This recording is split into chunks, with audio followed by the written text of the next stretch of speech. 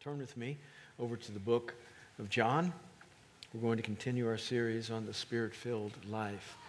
We will conclude it next week, talking about what the baptism in the Holy Spirit is. But today we're going to continue with how God has introduced His Spirit to different people or groups of people in different eras and times. This encounter happens to be Christ coming on the day of His resurrection to the disciples. The title of the message is The Spirit-Filled Life, the Breath of God. The Spirit-Filled Life, the Breath of God. John chapter 20, verses 19 through 22. So when it was evening on that day, the first day of the week, and the doors were shut where the disciples were for fear of the Jews, Jesus came and stood in their midst and said to them, "Peace be with you."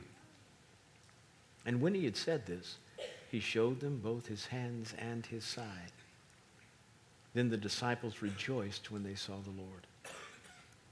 So Jesus said to them again, "Peace be with you. As the Father has sent me, I also send you." Verse 22.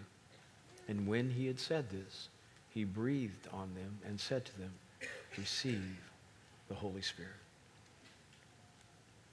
Lord, help as we study. There are 4 points I'd like to concentrate on. 1, the doors that were shut. 2, the dynamic entrance that Christ made. 3, the demonstration of his bodily resurrection. And 4, the deployment of the disciples. Background is this is the day that Christ rose. And it is a momentous day. It's a full day. Nobody had ever done what Jesus had done. Now, people had been raised from the dead. Jesus raised at least 2. We know of the widow at Nain that was involved in a funeral procession for her only son. And Jesus stopped the funeral procession and opened up the hearse and said, "Boy, get up."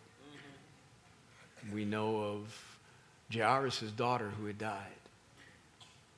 And Jesus went and raised her from the dead. We know of Lazarus. So we know of 2 or 3, but I imagine there were many more. We just don't have the account. We also have Old Testament references where Elijah and Elisha both saw people raised from the dead in their ministry.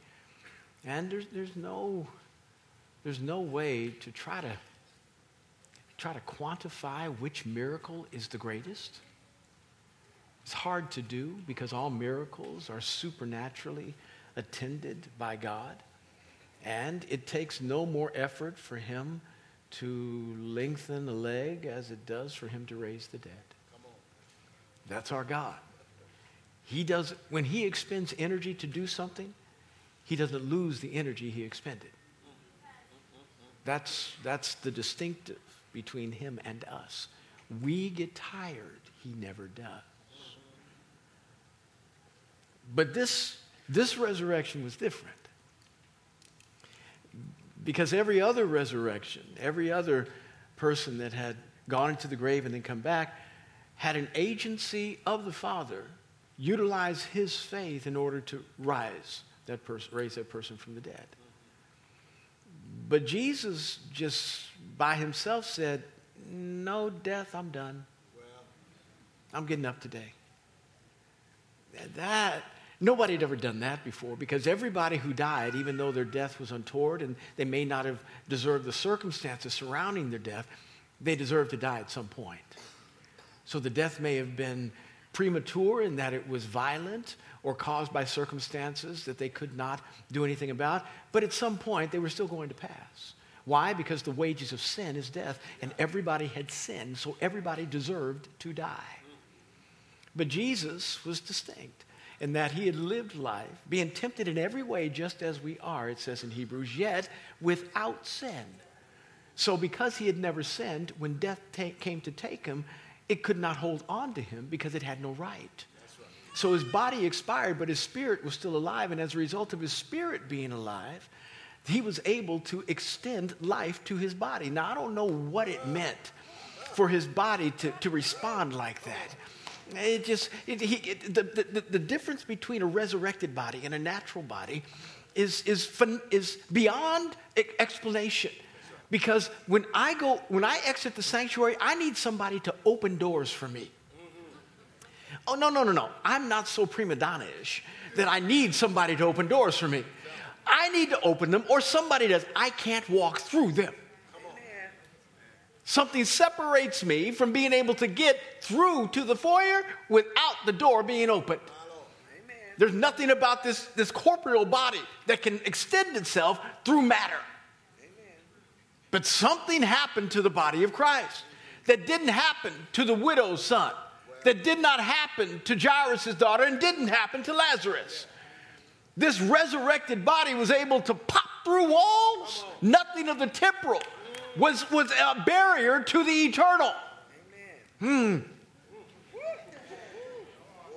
Different was this resurrection. And the disciples, they had some problems. Because, see, when somebody died, they usually stayed dead. And the one who could have raised Jesus from the dead was Jesus. And they'd never seen anybody raise themselves from the dead, so they were distraught. And they knew they didn't have the faith because they were running away from everything. Running away from the Jews, running away from their calling, running away from everything. When I say running away from the Jews, the people that killed Jesus not wanting to kill them, and so they were doing everything they could just to stay alive. Thus they were shut up in a room. It says the door was shut. Well, it means locked, barricaded, barred. They were making sure that nothing that shouldn't be in there, people that wanted to get them who had already gotten Jesus, could get in. And so they were afraid. You see, they had given up everything. And they were already fully identified as being with Jesus. It's not like they were on the outskirts. It's not like they were just attendees to some of his sermons and they could distance themselves anytime they wanted. They fully identified with this guy. And they had no idea that he would be considered a criminal and thus killed by Rome and the Jewish nation. Though he had done nothing wrong, they considered him a criminal, and thereby they were the accomplices to whatever crime Jesus committed. And so they were looking for them. They were scared. They didn't know where to go. You say to yourself, well, why did they stay in Jerusalem? Where were they going to go? Somebody had revoked their passports. As soon as they crossed the border and, oh, we know who you are. Came right up, the screen. Came right up, yeah, you're with Jesus. They've been with Jesus. They couldn't go back to Galilee. Everybody knew who they were. If anybody knew who they were best, it would be the people from Galilee because these were Jesus' homeboys. So where were they going to go? They just thought, let's just hold up here until things pass and maybe we can just order Chick-fil-A and, deliver them.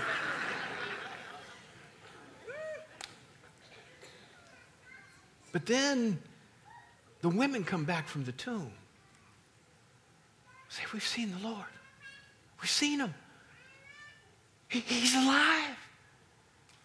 And they dismiss it. See, there's something about you being shut up. I'm not talking about your inability to speak, but you shut yourself in. You lock the door of your soul to the possibilities of what God might do. And these people had locked fear on the inside and did not let faith come out. Faith was outside. It wouldn't come in. They locked fear in. Everything about their life, they had lost all their purpose. They had lost all their identity. In one day, they had become people, or maybe 3, they had become people who were excited about the possibility of being a part of Jesus' cabinet. He was the Messiah riding into Jerusalem on a donkey. And everybody was saying, Hosanna, save us now. Do something. Deliver us from this political oppression. Deal with Pilate, Pontius Pilate. Deal with Herod. Deal with the religious system and let us have a job. We've been with you the longest. We are the most faithful. And I know you're going to appoint us. Do this for us. And little by little, they began to see their dream erode. And they thought, surely when he appears before Pilate, he's going to tell Pilate who he is, and things are going to change, and a revolution is going to begin. Something's going to, and nothing happened. And then they saw him go to the cross. They said, this can't be happening. This is not what I signed up for. Remember, they were not looking to be ministers. We have contextualized them as ministers because that's how we know them last. Jesus commissioned them. But they were looking to be administrators of a kingdom. That's why they signed up. And so when they saw their candidate die, what did I give my life for? Why am I here? I could have loved him from a distance. I didn't have to give up my job. I didn't have to. What did all that mean? And so they were dwelling in their misery together. And then the women come and they say he's alive. And they had shut faith out to such a degree that they couldn't even hear them. Even though Jesus had told them. Now Jesus will give you clues. Now, every once in a while, he'll surprise you, but it's rare that he surprises you. And when he does surprise you, it's usually because you ignored what he was trying to say before. Yeah. So you are surprised, but it wasn't his plan to surprise you. You just didn't get it. And so he told them, he said, hey, I'm going to be delivered over to the chief priests, and they're going to do some bad stuff to me, and then I'm going to be killed, and I'll rise on the third day. And what did Peter say to that in Matthew 16? May it never be. You don't understand. This is good. This is going to help you. He told the religious leaders, in 3 days, I'll rise after you destroy this temple.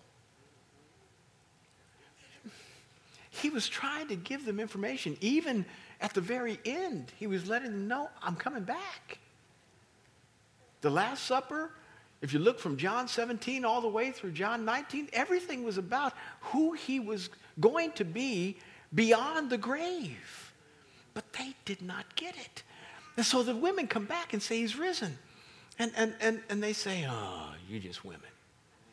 That's really bad. Just horrible. God is trying to give you an opportunity to believe by faith that what he said was true. And you're going to dismiss it because of the source? Now, the source was innately credible. Nothing wrong with the source. It's what they thought about the source that's wrong. They're just women. They don't really hear things well. They don't see things well. They had this corporate delusion. You need to live your life in such a way as that later, after Jesus blesses you, he won't rebuke you. We see in the corresponding Gospels. In fact, in John, later it says after he got them together, he rebuked them for not believing Mary, and for not believing the fellows that Jesus walked with on the road to Emmaus. He rebuked them. I just want his blessing. I don't want his reproof. I'm not trying to live in such a way as I have that. And he can get offended at stuff that you think is okay. Because our standard is so low about what obedience should be. Compliance is way down here when God wants us to live up here. Now, Job is one of the finest men who has ever lived. He lived between the time of Noah and Abraham. And we don't have any record of the time period and what happened during those years. We just have Job, the book. But he had no Bible. He had no Bible. He had no believers who fellowshiped with him on a common peer level. He had no pastor. He had no reference point other than his constant communion with the Father. He didn't even know God's name. God did not reveal his name until Moses. which would be almost like 2,500 years later, he was just worshiping the true and living God. And when he went through difficulty, he said, the Lord giveth, and the Lord taketh away. Blessed be the name of the Lord. When we go through difficulty, Lord, you gave, you can't take. No. This isn't how God blesses. This isn't how God treats. Where are you? I need you. You can't. And listen, these circumstances, he lost 4 businesses in one day. A textile business with his sheep, a local delivery business with his donkeys, a international delivery business with his camels, and then raising cattle for either beef or so that they could be plow animals, tractor trailers, if you will, tractors for the field. He lost it all in one day. And then he lost all his kids in one day. Have you had a bad day like that? I mean, that doesn't happen very often.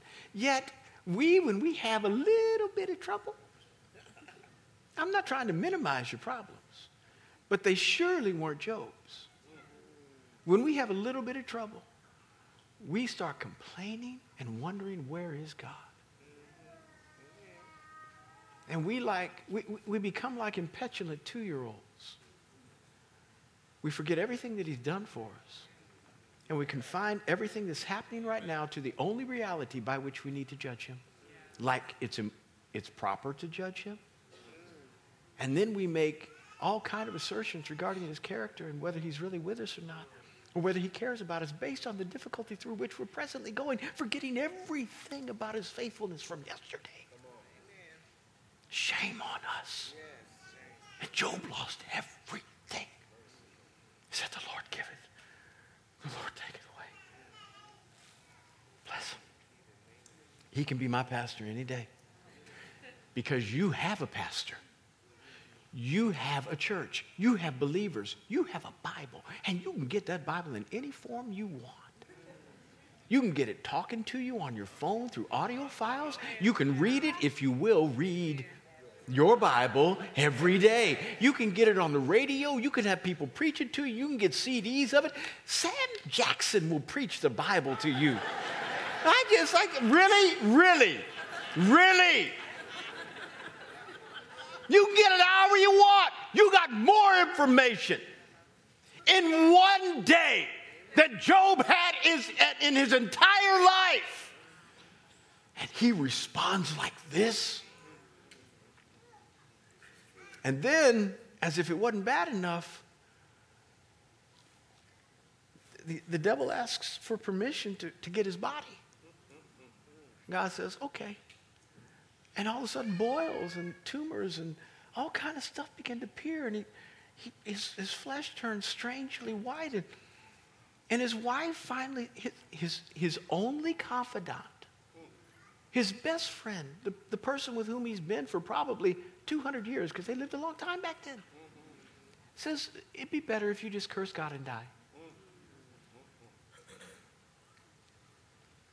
Job says, I want you to know, if God decides to kill me, I will praise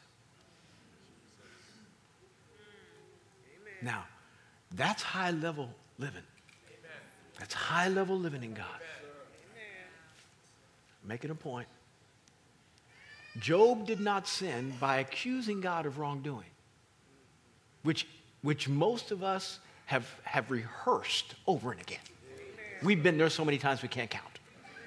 You didn't do me right. And as a result, I'm not going to the men's meeting. I'm not going to small group. I'm not going to church. No. This isn't the way life ought to be. Job didn't accuse God. You know what Job's sin was? He didn't think he deserved it. Now, he may not have deserved those things, but he was thinking he was more righteous than he really was. And so after his friends who accuse him regularly by coming to him and saying, nobody gets the stuff that you get happening to you unless you really did something. So fess up. Fess up. What did you do? He says, I haven't done anything. I haven't done anything. In fact, I don't know why the Almighty is treating me like this. I'm a good guy. I'm a wonderful person. I'm the best version of people that you've ever met. He was praising himself regularly, bragging about his accomplishments. And then all of a sudden, God shows up after he's got 3 friends that say the wrong thing, one who rebukes the other 3 and Job. And then God shows up in chapter 38 and says, may I speak, please? And God begins to talk to him and says, where were you when I did this? How can you begin to... Now listen, it's 2 chapters in chapter 40, Job says this, I hear you, and there's really nothing I can say to what you're saying. I've spoken once. I won't speak again. I'm really sorry. I get you. God says, I'm not done. And he goes on reproving him for another 2 chapters. The longest rebuke any person has ever got in history. I amplified Job's right living and amazing integrity to show how God thinks differently about our lives than we do. And that we would have thought, oh, on balance, this dude is amazing. God says you deserve 4 chapters of rebuke. Live your life in such a way that you don't deserve 1. The disciples were not in a place of being able to incorporate their faith with their reality. And they had shut the door to the possibility of what Jesus said might be true. And they had shut in fear and insecurity and doubt. And then all of a sudden, Jesus makes a dynamic entrance. It says, and Jesus came. Now the word came there, I'm not trying to be too pedantic in this, but it means he arrived. Though he may not have done what you wanted him to do when you wanted him to do it, he's on the way. And he may not, when he arrives, answer you like you want him to answer you, but please remember, it's going to be better than you ever thought. Because your expectations are too small. He's on the way. It says he arrived. He had planned this moment. He had planned this moment from the moment he got up. And the women came to the tomb and they realized, oh, our Jesus is alive. Now, Jesus could have gone to the disciples immediately, but he didn't. Why? He was giving them an opportunity to express their faith because these guys were going to be the leaders of the church. They were going to be the foundation for everything that everybody else would believe. They were going to have extraordinary faith. And he was giving them an opportunity to express that while they had not seen him. But they were missing the moment. God is trying to give you an opportunity to catapult to another spot by believing even though you do not see. Though your circumstances might be contrary, it's important for you to believe now rather than repenting later. Believe now that he's going to come because he's on his way. He is on his way. You got to trust him. And then it says he came and stood in their midst. That standing, the word there doesn't mean he just showed up. It literally means that he was established in his stature. So when he stood in their midst, he was trying to let them know, I'm here to stay. Number one, I'm not an apparition. I'm not a ghost. As evidenced by the fact of what he says when they see him, because they think he's a ghost, because they reference him being dead. But generally, ghosts don't say what Jesus said, which is, peace be with you. Ghosts are trying to scare the mess out of you. They're trying to produce fear. Jesus is trying to produce peace. Peace be with you, because they are scared out of their minds. He just popped in the room. His corporal body, as we said before, was uninhibited by matter. And he just, he's there. And they're thinking, how did that happen? The door was locked. Oh my goodness, it's a ghost. Ah! Peace. Or chill. Chill. It's me. And they were all There's something about whatever God does that brings peace to your life. He's always trying to bring peace. Even when conflict might be raging, he's trying to bring peace. Now, everything he's doing is building to a moment. He's trying to build one foundation stone of faith and evidence so that the disciples can receive that which he is intending to give. So his arrival, his stature. Next, he begins to have demonstration of the resurrection. Notice my hands. See my side? These things allow them to know that ghosts don't have marks like this. Only bodies that have been pierced do. And so he shows them his hands and he shows them his side. And these things allow them to understand that he is real and that redemption has come to them. That he actually bled and died for them. And that the worst that the world could throw at him, he defeated. In 1 second, revelation was filling their minds and their heart. It was an amazing moment, an enormous moment for them to try to grasp all the information and what this really meant. Who rises from the dead on their own? How did this, he's bigger than we thought. I thought he was this, but he's more than that. What does that mean for, he's alive? Oh my goodness. And you can imagine the kinds of things, and it says they began to rejoice, but they didn't even know how to praise him, right? So again, he says, chill. You have to really praise him for him to say stop. It has to be some kind of praise. It's got to be some wild, outlandish, out-of-the-box kind of praise. It said they rejoiced when they saw the Lord. He had to say, stop. Whatever we've done this morning, didn't approximate that. Didn't approximate that. I encourage you at some point, not necessarily on a Sunday morning when we're here, to do what you can to praise him so well that he has to say, slow down, slow down. Peace. Why? Because it wasn't just about glorying in what he did. Jesus was wanting to do something else. He wasn't done. The reason he rose, beyond the fact that there was nothing else he could do because he had never sinned and death could not hold him, the reason he rose was for us. To get us back from the enemy. To purchase us and reclaim us and to let us know that we are free and no longer bound as a slave to sin. That he defeated sin. He put it in the grave and left it there and came back up. He became our sin and he took our whooping so that we didn't have to be rejected by God. We were now included in the beloved, not excluded. He was trying to make sure he got to this point so he couldn't have just a breakout praise moment because he came to do something. And whenever we have a moment in God where we feel really happy about what he's done, please feel happy. But remember, he's always come to do something.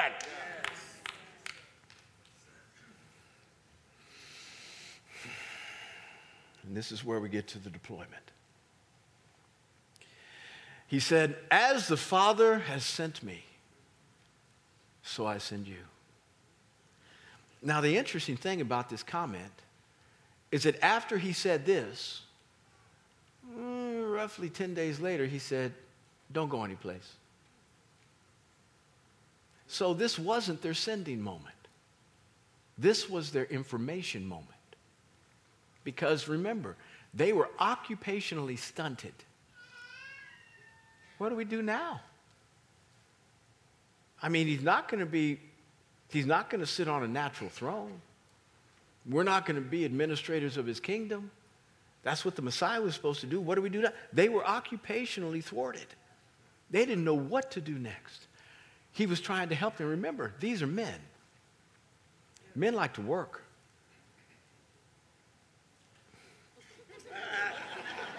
That was a natural way for, at that point, men should have said, that's right. I'm not even asking you to be religious. You just say, that's right. That's right. Men like to work. That's what we do. We work. Thank you. Thank you. Thank you. We are supposed to enjoy work so well that it's hard for us to distinguish between what we do and who we are. It's hard.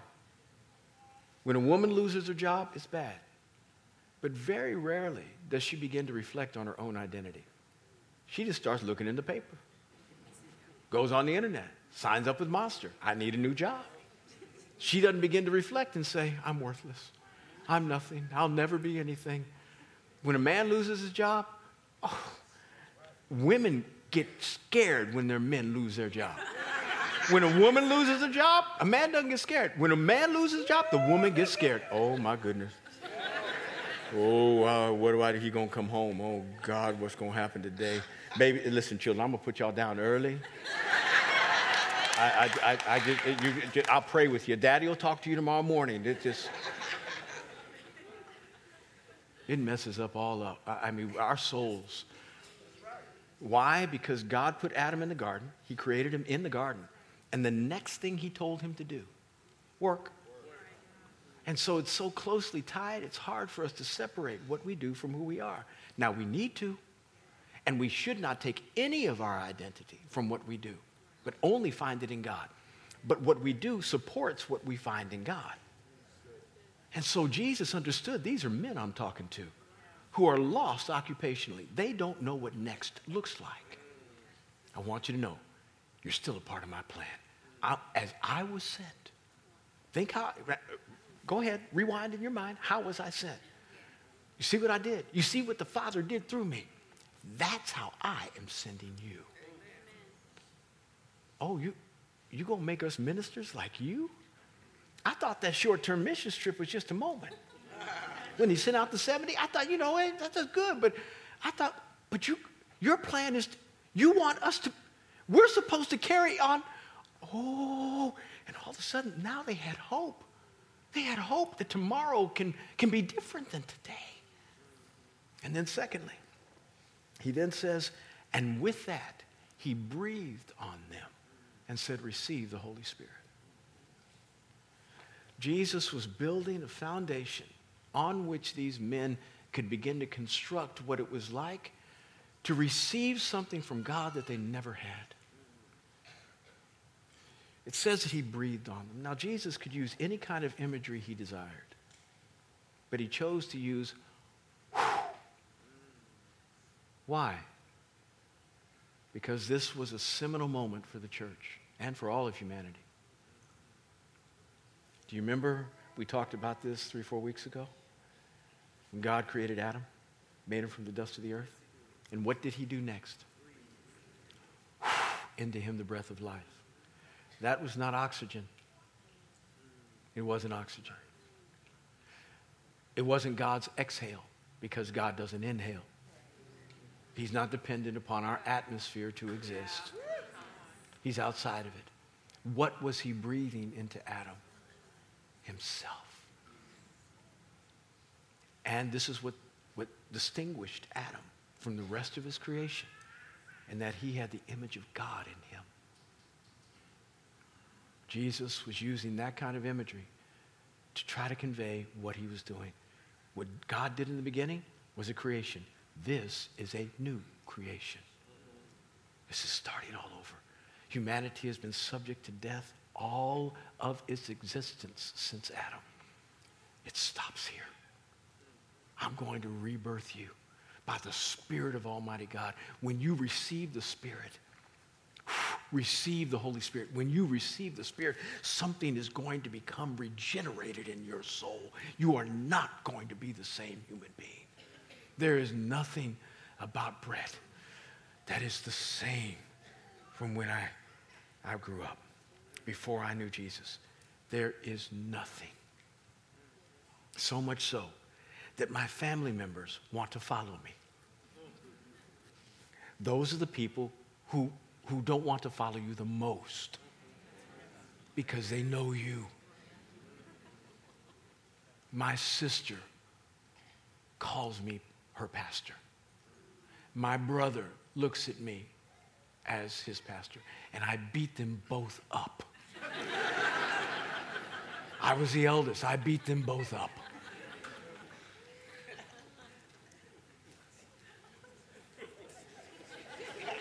Sorry, I repent. Sorry, I forgot to say that part. Forgive me, I'm sorry, I repent, yeah. Took a little bit too much pride in what I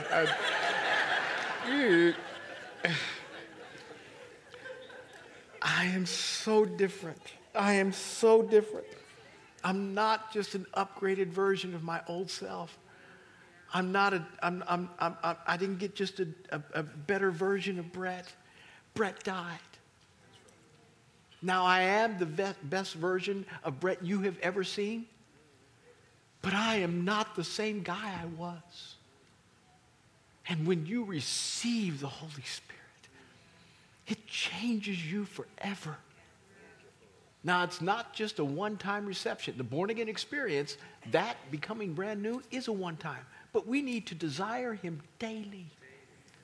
Holy Spirit, come into my life so I can be relevant to the people around me, so I can help folk, so I can be what I need to be. I can't be what I need to be without you. I need close fellowship with you today. I'm not depending on everything being right simply because I made a decision 35 years ago that was great. I need you fresh today, oh God. I need you, I need you, I need you. Somebody came to me and said, oh, you just use God as a crutch. I said, no, I don't. I use him as my heart and lung machine. It's much more dependent than that. Because if I'm using him as a crutch, I only need his assistance every other step. I need him to breathe. I need him to live. I can't make a good decision without him.